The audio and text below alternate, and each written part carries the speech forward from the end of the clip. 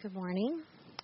The scripture for today is Psalm 32, verses 1 through 6. Please stand in honor of reading God's Word.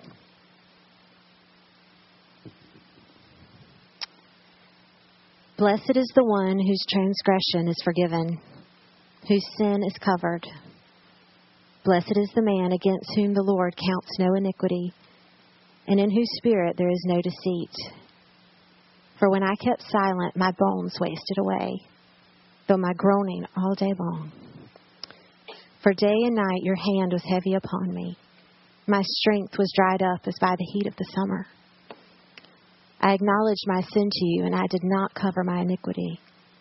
I said, I will confess my transgressions to the Lord, and you forgave the iniquity of my sin. Therefore, let everyone who is godly offer prayer to you at a time when you may be found.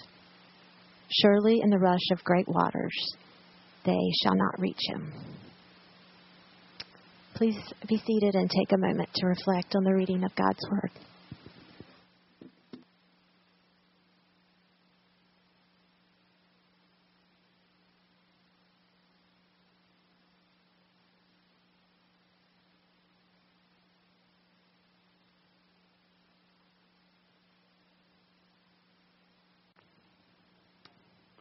If you don't, you'll be helped by having your Bibles open to Psalm 32 today as we spend time this morning looking at the first 5 verses and then next week looking at the final 5 verses.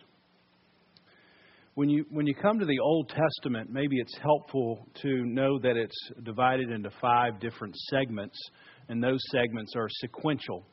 So when you read through the Old Testament, you're reading through these segments, each as they follow the other. First, the law, or the Torah, or sometimes called the Pentateuch, the 5 books of Moses, the first 5 books of the Bible, Genesis through Deuteronomy.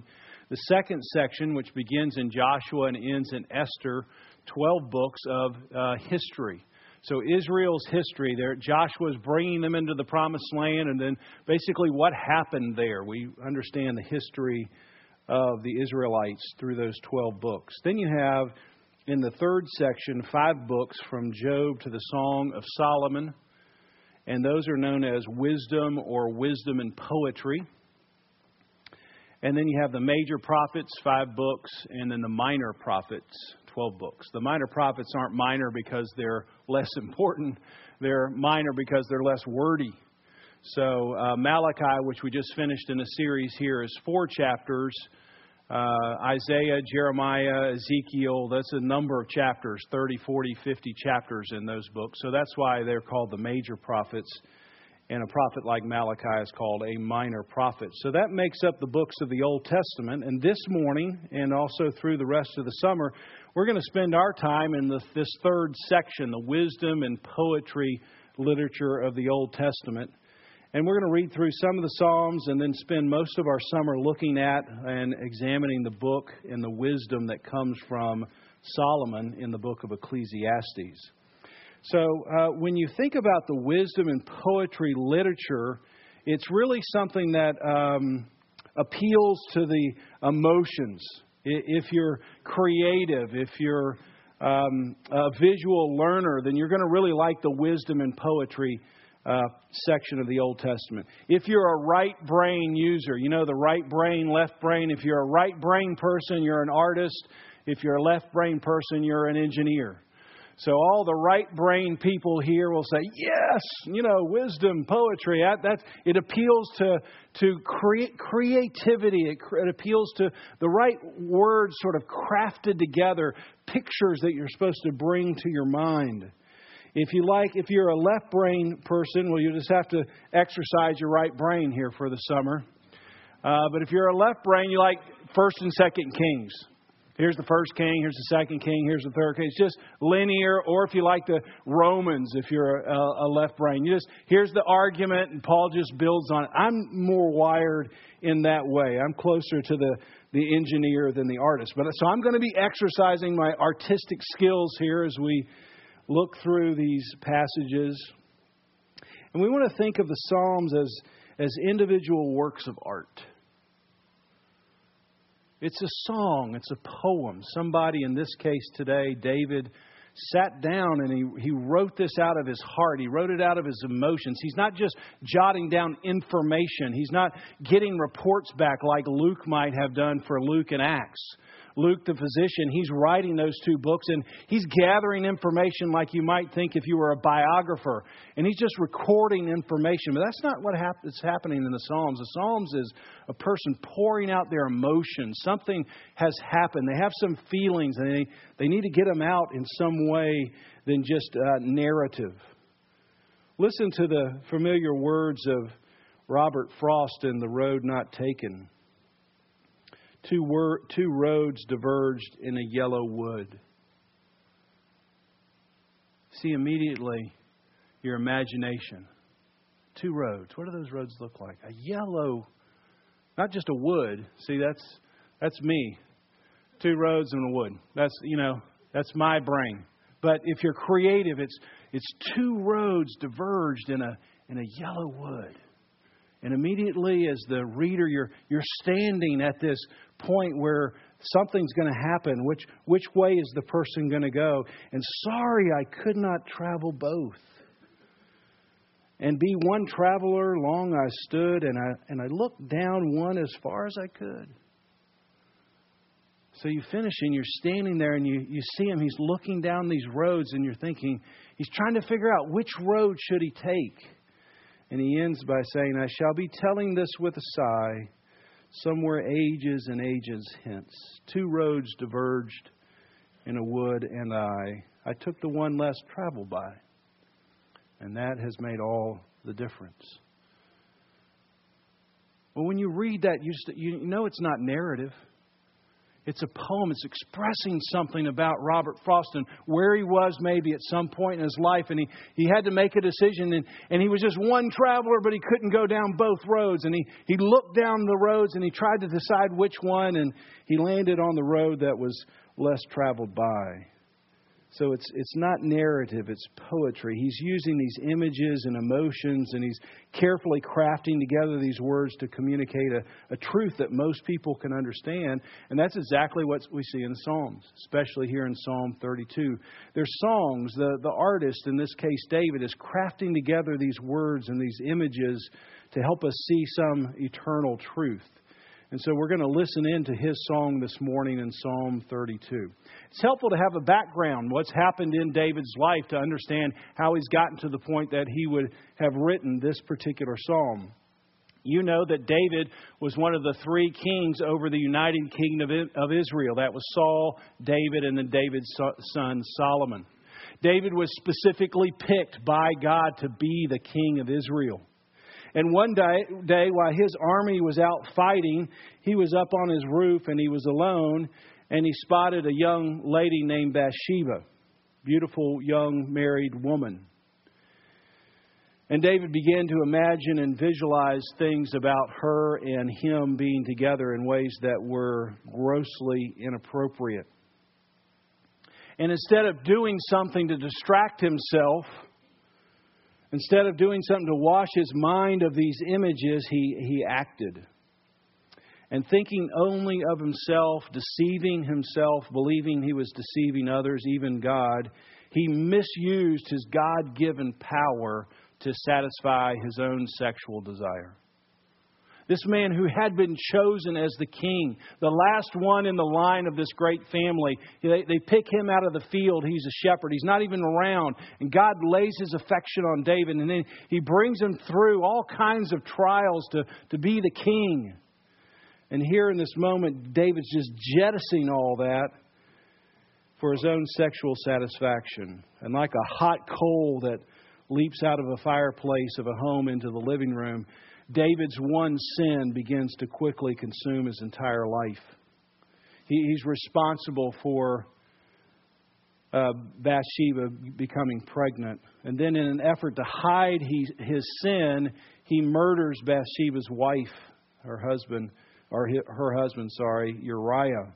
Uriah was one of the great soldiers that had surrounded David in times of trouble. He's one of these 30 great men that were around David. Probably was side by side fighting for David's life, risking his own, sacrificing his own for his king. And David has to put him to death to try to cover up his sin. So in complete defiance of God, foolishly believing he's deceived everyone, David then proceeds to live his life to marry Bathsheba and act like nothing ever happened. Nobody will ever find out. Nobody really knows. But God sees. Proverbs 5:21. For a man's ways are in full view of the Lord, and He examines all his paths. For a man's ways, or a man and woman's ways, they're in full view. There's no cloud on the horizon that God can't say, gosh, I can't quite know. It's full view. God sees all of our ways, and He examines all of our paths. And God then informs Nathan of what David has done. Nathan the prophet who has the unenviable task then to go communicate on God's behalf to David and say to David, you're the man. You're the guilty man. You're the reason our country is in this particular predicament. And God has seen it, and He has sent me to you to say, we see it. Now, what is David going to do? Well, David confesses, that we'll see in just a few moments. And sometime after that confession, this great confession, I've sinned against the Lord. Sometime after the confession, he writes Psalm 32. So that gives us a background as when we go into Psalm 32. What's coming out? Psalm 32 is one of 7 what's called penitential psalms, or songs of repentance. When you have a heart that's burdened with guilt, you need some biblical language to help you open up in some way. And there's 7 psalms that will be your friends as you walk on your way towards Jesus. Psalm 32 will be one of those. And you see the psalm here is divided. You can see it easily. It's divided into 2 parts. First, chapter 32, verse 1 through 5 is autobiography. He's telling you, this is what happened to me. And then you see in verse 6, therefore. That's a transitional phrase. Now that I've told you about my story, therefore I'm going to give you some advice. Don't go in my direction. Do something different than what I've done.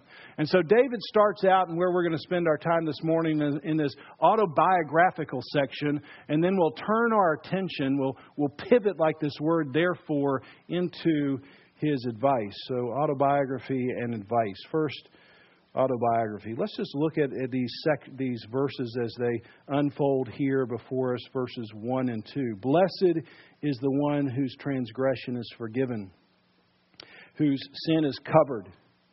Blessed is the man against whom the Lord counts no iniquity, and in whose spirit there is no deceit. So notice how David carefully crafts these words to illustrate the full measure of his sin. He's seeing his sin clearly, and he's trying to express, I've seen my sin, and he uses 3 different phrases to get at it like a 3D image. The first one he uses is transgression. It means I've completely rebelled, or I've lived in complete defiance of God. That's the first way David can clearly see is that my main problem, my starting point problem, is I've just lived in complete rebellion to God. I am the king, and I've decided to not live according to the King of Kings. Some of you are old enough to remember the old Burger King commercial. Remember the little jingle? Have it your way. And that's what David was saying. God, I'd like to have it my way. And you know what? I'd like for you to get out of my way. That's a great definition of sin. God has given us His image to live on the planet, to be business partners with Him. And what we've decided to do is say, I don't need a partnership. I would like to be the owner. And what I'd like for you to do is either serve my needs or get out of my way. And that's essentially what David has done. He sees his transgression. Second, he sees his sin as sin. It's a Hebrew word that means missing the mark. The image is of an archer. He's aiming at something, but the archer, the arrow has fallen woefully short of the target. And David knows that without a doubt he has completely missed the mark. And third, he uses the word iniquity. And in the Hebrew it means twisted. Sin has a deforming effect. Unconfessed sin has a deforming, twisting effect. It twists your soul into hideous shapes. It twists your mind into making you believe that what you're doing is okay. It's okay. I know you've heard this whisper. Hey, it's okay. Hey, it's the last time. Hey, nobody's going to know. Hey, let's keep this quiet. See, that's the twisting effect of sin and deceit. And it twists your mind and you start thinking, not only is this not bad, it's a good thing. So David understood that he got deformed, his mind got twisted. And in these opening verses, David's just trying to fully acknowledge that in every way sin dominated his life. He's not trying to give an escape in any way. And then I want you to notice in these verses as well, David correspondingly, and this is what I love to see, he double parks another word next to these words for sin.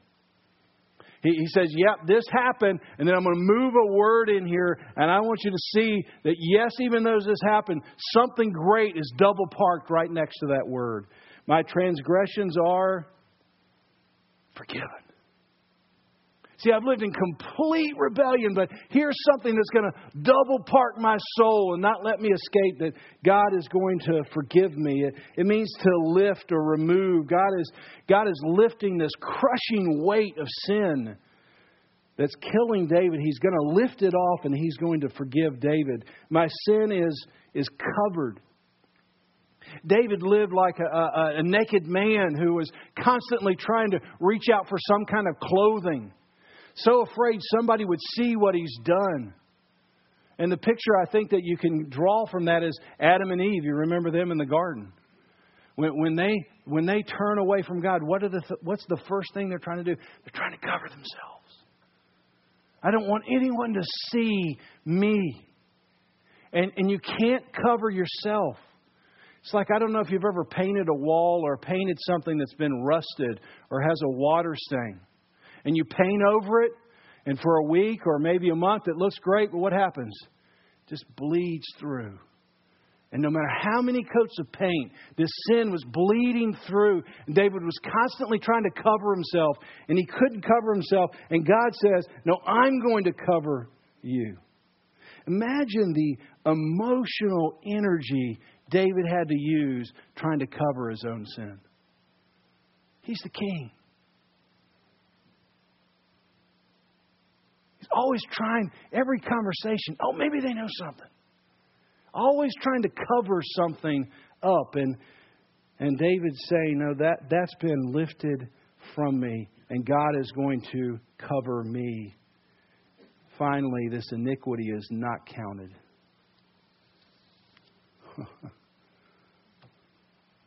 Stunning.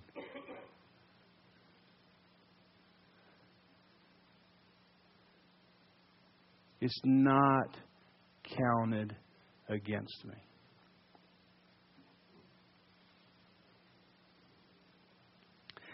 David has abused his power. He's misused people. He's murdered someone. He's tried to cover it up. And David comes to the Lord at the prompting of Nathan and says, I'm a sinner. I've sinned against the Lord. And God says, I'm not going to count it against you. Now, this is a huge relief for David. But you have to, at this moment, think, well, what about Uriah? I mean, what about his parents? I mean, okay, he's forgiven, but this sin better count. We can't just let him off the hook, God. It begins to beg the question, is God going to be fair? Is it fair if God just says you're forgiven? No, the sin has to be accounted for. Somebody has to count the sin. Somebody has to pay for the sin. And of course, this brings us to the gospel, does it not? It anticipates what's going to happen. It brings you towards 2 Corinthians 5:17. If anyone is in Christ, he is a new creation. The old has gone, the new has come. God was reconciling. And that word means I'm thoroughly changing your position. You were in a position, I'm thoroughly changing your position. You were dead, now you're alive. You were in darkness, now you're in the light. And he was reconciling the world to himself through Christ, not what? Counting sin against them. Because who was he counting the sin against? Christ. So he is counting every sin. And so when you look at the cross, you're not going to say, God's unfair. He took it. He made an accounting for our sin. So David is released from this terrifying dimension of sin, and it's coupled with this incredible pardon. And so all he can do is sing out. And this doesn't sort of transfer, but blessed. That's the word. He can't just say it. Well, bless the Lord. No, he's got to sing it. Have you ever felt something that you say, I just can't say it? I got to sing it? Yeah, I love you. Well, I got to sing some song. I got to have some emotion. I can't just say something. So David's saying something so tremendous has happened. This burden has been lifted off of me. My sin is not counted. So I've got to sing. I can't sing, but I mean, if I could, I would just break out into a song right now. And he's saying, "Blessed is the man. Blessed is the one." He's got to just sing it. He can't say it. He's got such relief. And finally, to top it all off, look what he says. In my spirit, there's no more deceit. Man, what a relief. Kent Hughes says this: deceit is the currency of sin. So David had built up all this trust, and in a moment of deceit or sin, he traded in all of the trust for deceit. And now the only thing in his wallet was deceit. That's the only currency David knew.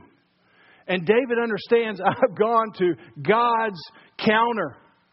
And I'm exchanging currency. I'm turning in all of my deceit. And He's giving me truth and righteousness back. That's what's in my wallet. That's what's in my soul. There's no more deceit in me. I'm completely done. God has completely forgiven me.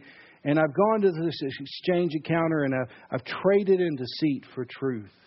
Proverbs 10:9, the man of integrity walks securely, but he who takes crooked paths will be found out. So David is walking securely. He's not worried about somebody finding out because God has exposed him. God has forgiven. God has covered. God has not counted it against David. Verses 3 and 4. Notice the vivid descriptions David gives. Again, like a poet would. For when I kept silent, my bones wasted away.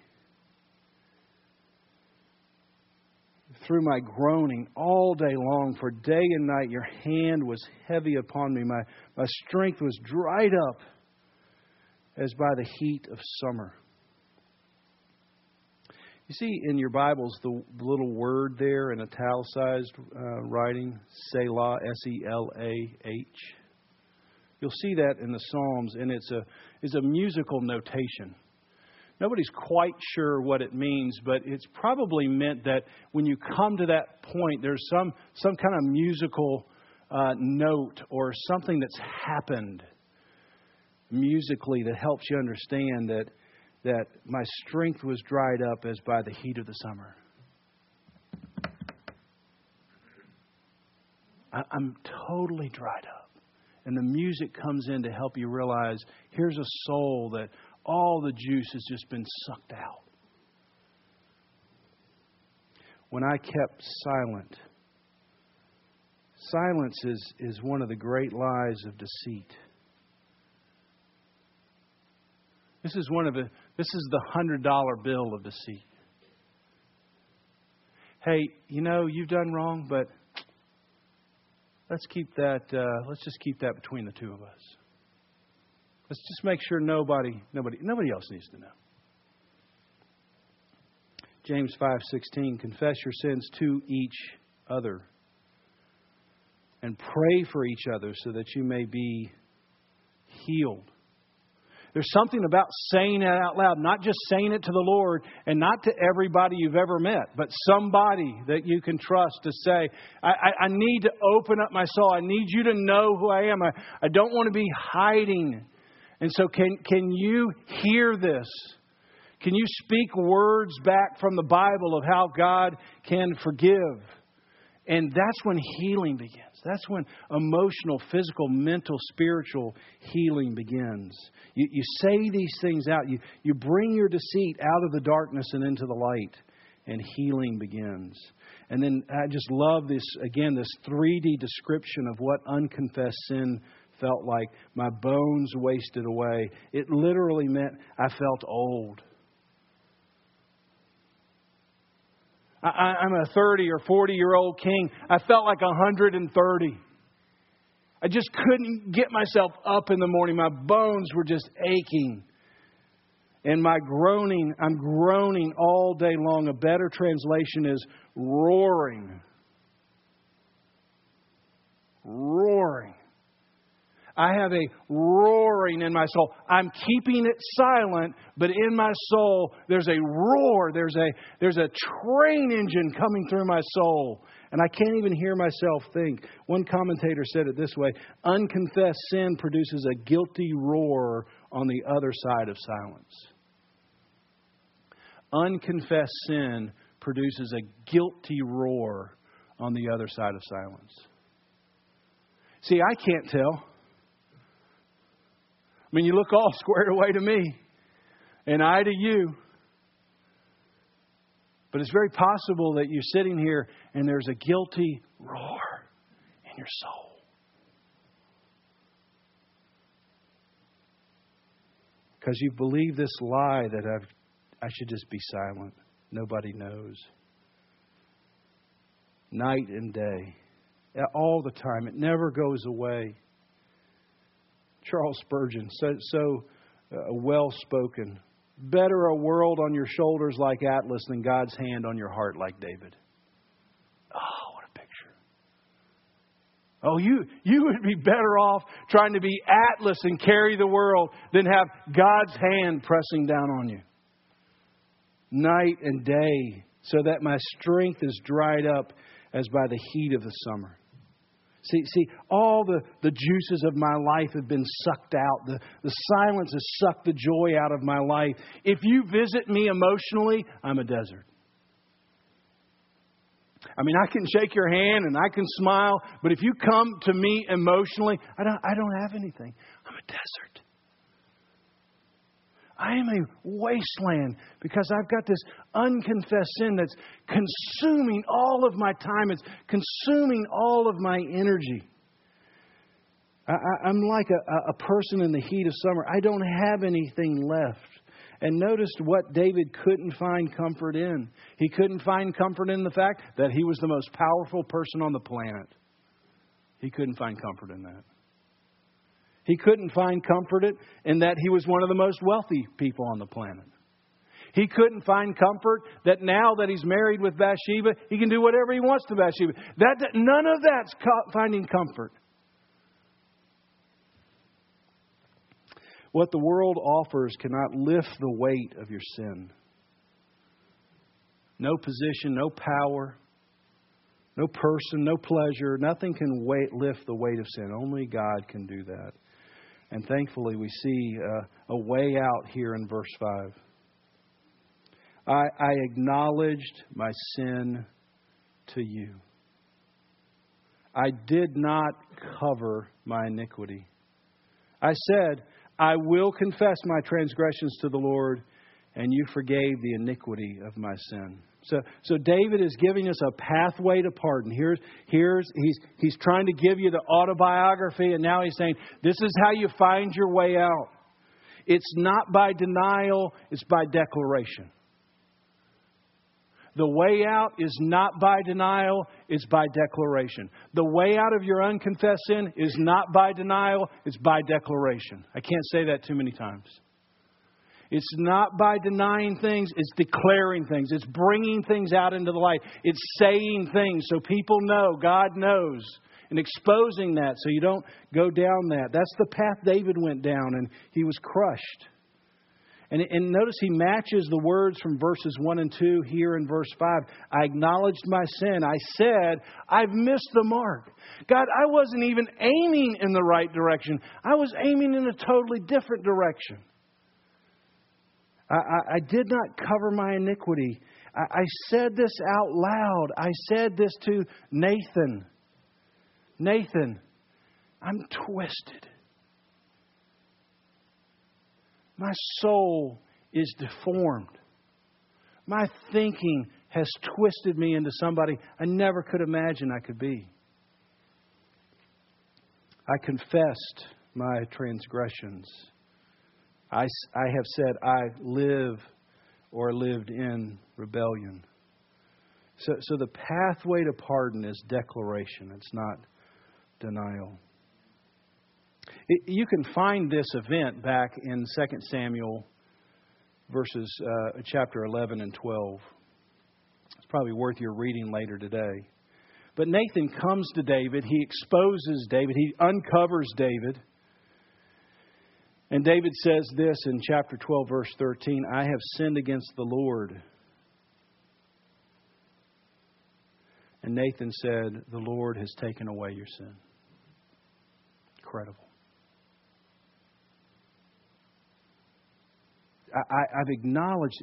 See, David was just one moment away. One confession away from this release, from this freedom. And the forgiveness is instantaneous.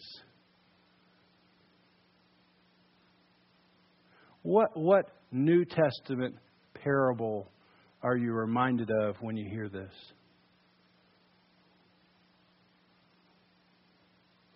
Someone who's wandered a long way away from the King of Kings. He squandered all of his wealth in wild living. He's finally decided, I can't eat like this anymore. I've got to go home. And I've got to find my father. And I've got to confess to my father, I have sinned against you. Luke 15, the prodigal son. The son said, Father, I have sinned against heaven. I have sinned against you. I'm no longer worthy to be called your son. But the father said to his servants, what? Right now, bring the fatted calf. Immediately. Not, okay. We're going to put you on the JV for a while. See if that works out. If you do okay. No. Immediately. The forgiveness is immediate. That's why David's saying, blessed. I can't say blessed. It's immediate. It happens right now. It's lifted up off my soul. Just like the prodigal son. Put a ring on his finger. Put something on his feet. Bring him a new robe. Kill the fatted calf. My son who was lost, he's been found. And you can just see Jesus wanting to scream out. See, this is what's available to you through me. In an instant. Amen. It can happen in just an instant. But you have to be willing to come to the Father and say, I have sinned against you. I am saying it out loud. And I'm confirming it by finding somebody that I can trust to say the same.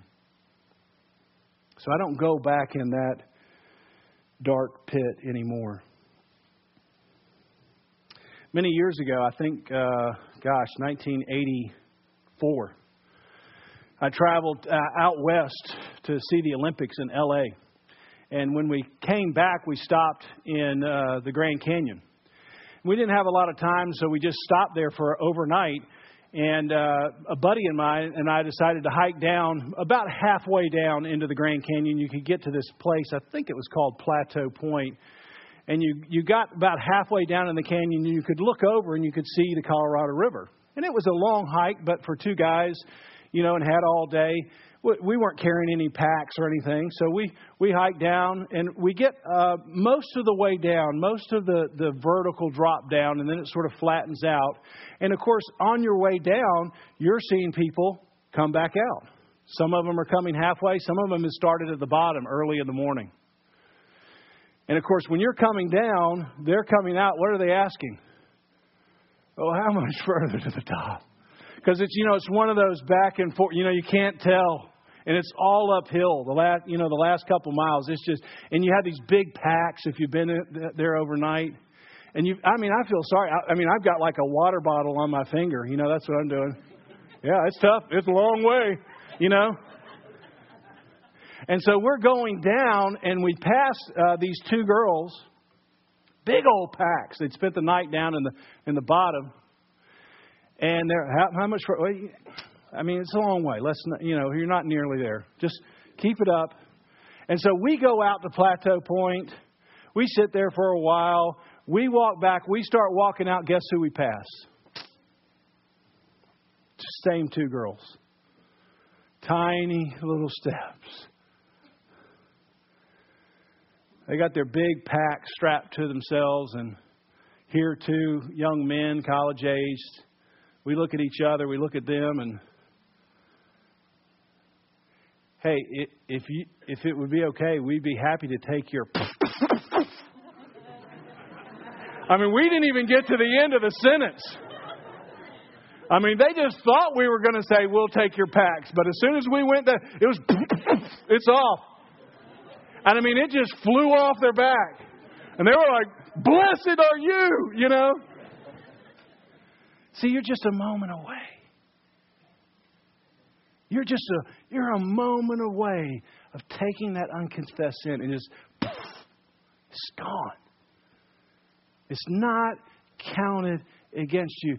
You carry it no more because Christ carries it home. All messages are important, but this really speaks to the soul. So I want to just give you about 60 seconds, just quietly to think before the ushers come forward or anything.